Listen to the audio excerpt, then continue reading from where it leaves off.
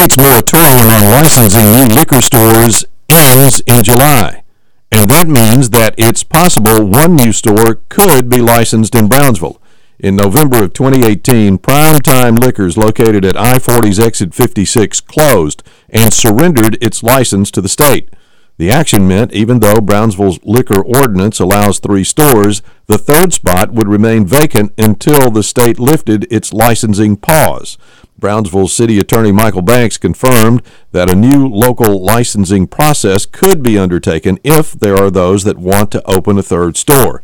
In an email to us, Banks wrote, quote, applicants for a retail store must contact the city first and apply to the city for a certificate of compliance. The application for a retail store must be approved by the TABC Commission at a regular monthly commission meeting.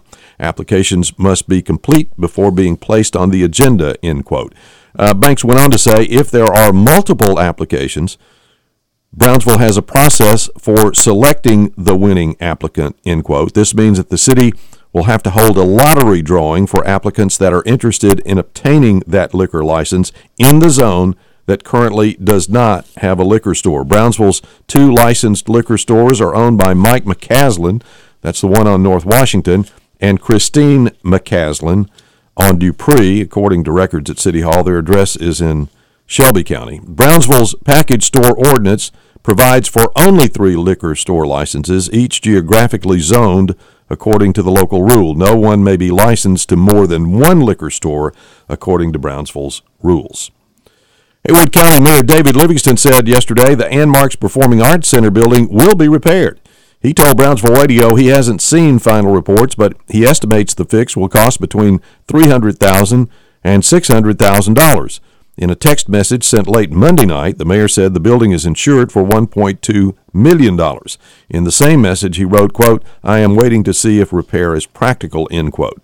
The building's roof collapsed under the weight of ice and snow on February the 11th during a Zoom meeting on Tuesday. An engineer studying the problem said, quote, demolition and reconstruction will likely be less expensive, end quote.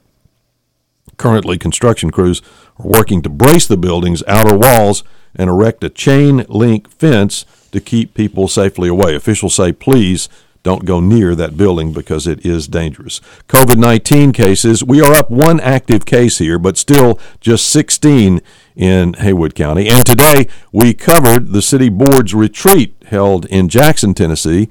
Brownsville Press editor Brooke McCain was there. We'll have a report on that coming up.